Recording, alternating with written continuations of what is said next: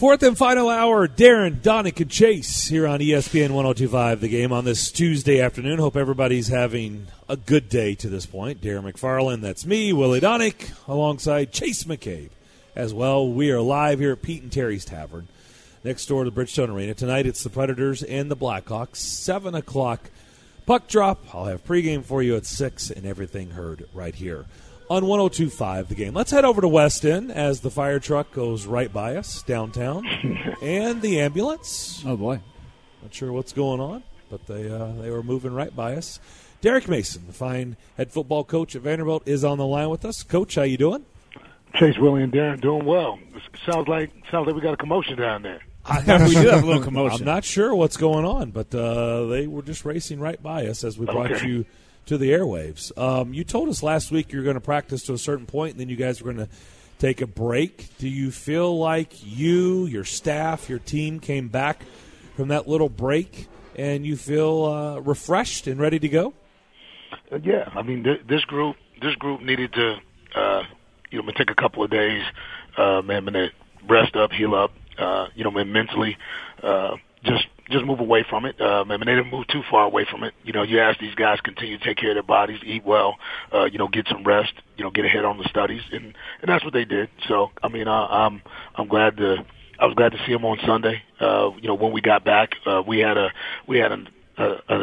non-typical, Sunday practice that was about, 60, 65 minutes. Generally, those practices are about, 30, 35 minutes where we go through, and we recap the game, but we actually, put on, shoulder pads and some shells and went out and, got some work done. It was a great, fundamental day, and we got good work done. We were able to get some competitive periods going, and then we came back with a good full padded, Tuesday practice today, and that was, great. I mean, I thought these guys moved around, well, and we got back to, understanding, what we have to do, and now it's just about moving this thing, forward, being one day better, off a Tuesday practice to go into a Wednesday because we can't beat ourselves. So South Carolina's the opponent, not us. Let's make sure we get better, and we did. That's good. Are you able to do team building stuff during the season or no?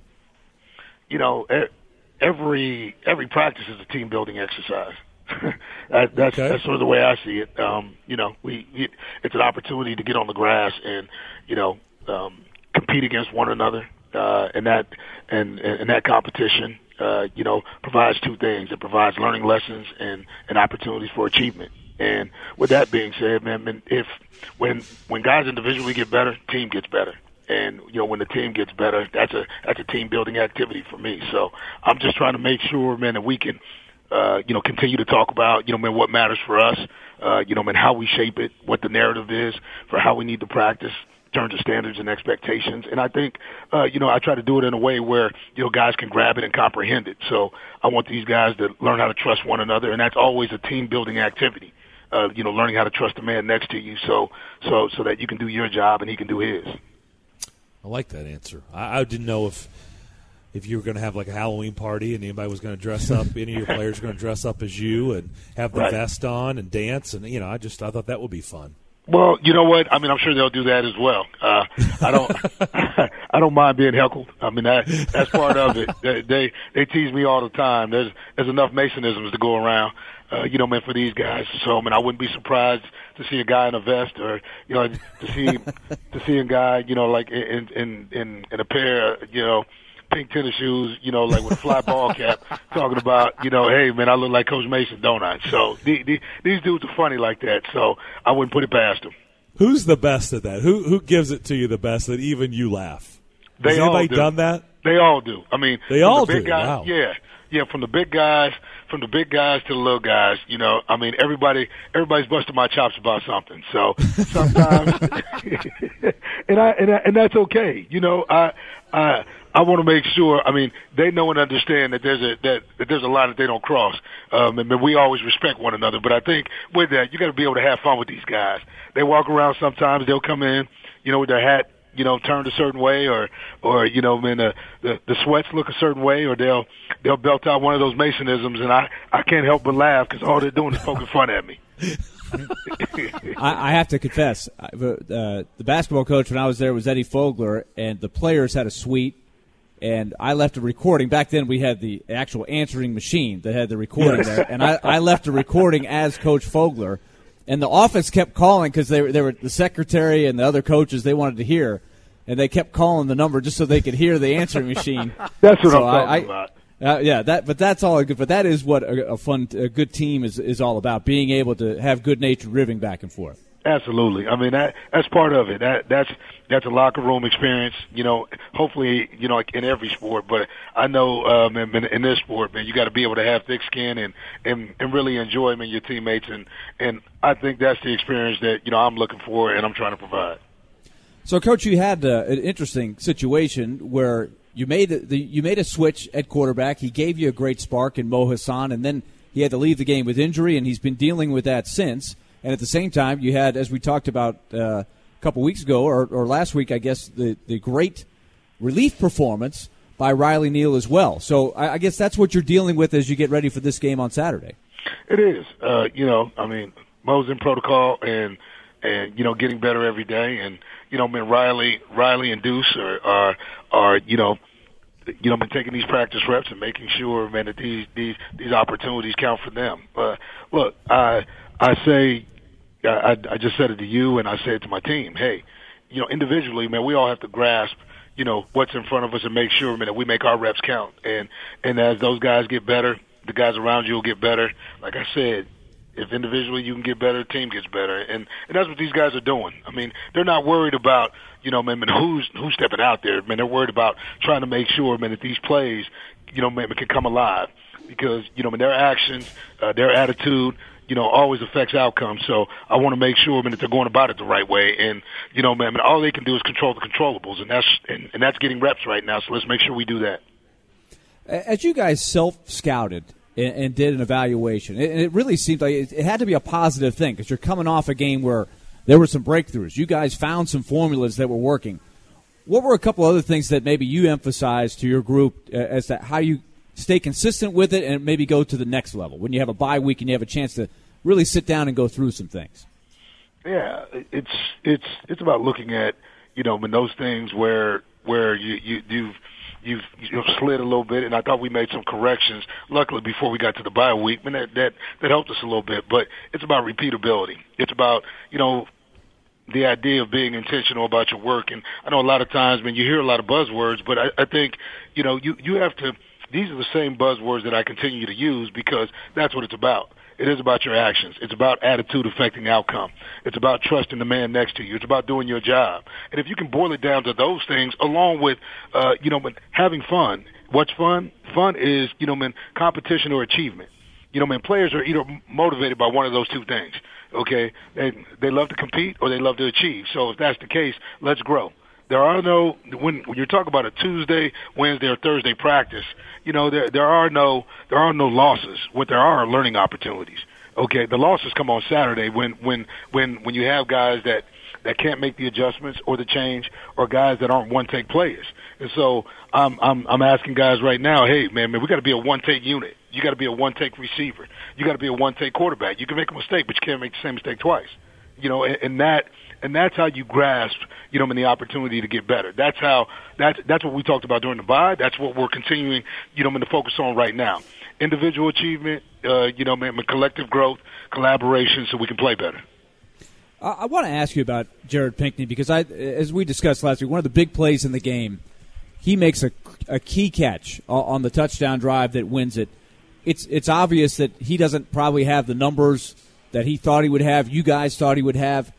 But we've also talked about him as such a great character guy and leader. So how have you discussed things? How has he handled this patch? Because there's still a lot of season left to be played, and I'm sure that the best in him is going to come out. Yeah, I agree with you when you talk about the best of him coming out. It's only like in the midst of our circumstances where, like adversity really gives you a chance to see who you are. And, like for him, he's remained quiet. In terms of, like not wanting to, comment on things that have no bearing on what he can do to get better. And I think that's important. And then, there's other parts of his game that needed to get better. He needed to become a better blocker. Okay, I mean, people know that he can catch footballs. He caught enough of them a year ago. But it doesn't add to maybe, like some frustrations at times when you don't get the ball. So for him, he's managed his emotions. He's continued to stay in the hunt and in the fight. And as he's done so, okay, man, what I'm starting to see is, somebody who can truly be depended upon. And that's what, guys at the next level look for, but that's what we need here. We need young guys to know and understand. How do you play without the football? Can I make my team better? Okay, not having the ball in my hands and not, creating issues, for us when things aren't necessarily going my way. And that's what he's done. And I think his best ball is still in front of him. We got an opportunity this week, and, as he's practicing, better and better, what I'm starting to see is that for him, it's fun. He's having a good time. So we just got to continue to keep the party rolling. So keep playing the music. Let's go. Vanderbilt football coach Derek Mason here with us on Darren, Donick, and Chase. So how difficult is it with the uncertainty with Mo Hasan if he can't go, or if he can, that he's on tape now, he was in a game against Missouri. How are you able to make the adjustments for South Carolina? And we know what Will Muschamp can do defensively. How are you able to adjust with him still in the protocol?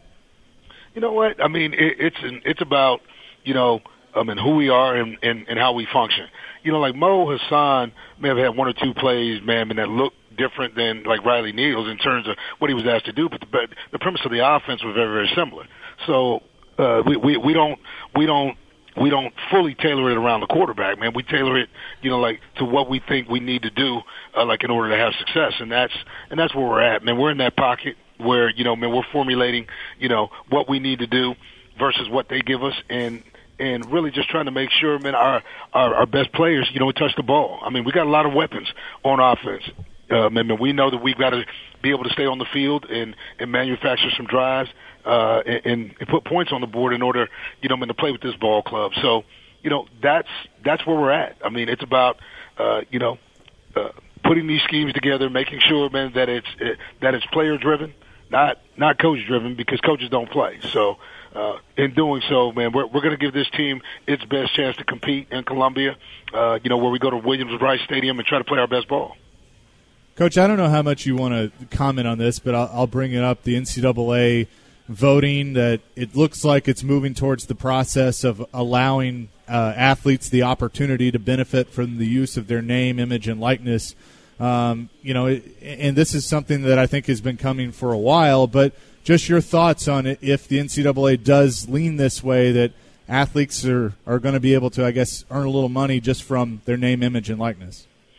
You know what? I haven't had a chance to really dive into it. And again, that's not me avoiding. I mean, I'm just focused right now on beating South Carolina.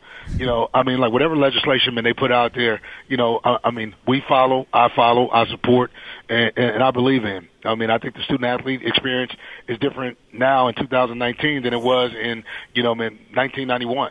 When I played. So, I mean, it's a different experience, and I think what you do is, okay, it's always about the now. There's a lot of, progress being made, in how we see, student athletes, where they stand, in terms of, what they're doing, the work that gets done, and how we can resource them. So, for me, I'll just continue to follow the legislation, see where it takes us, and when I have a better idea of what's going on and what's happening, I'll be able to comment.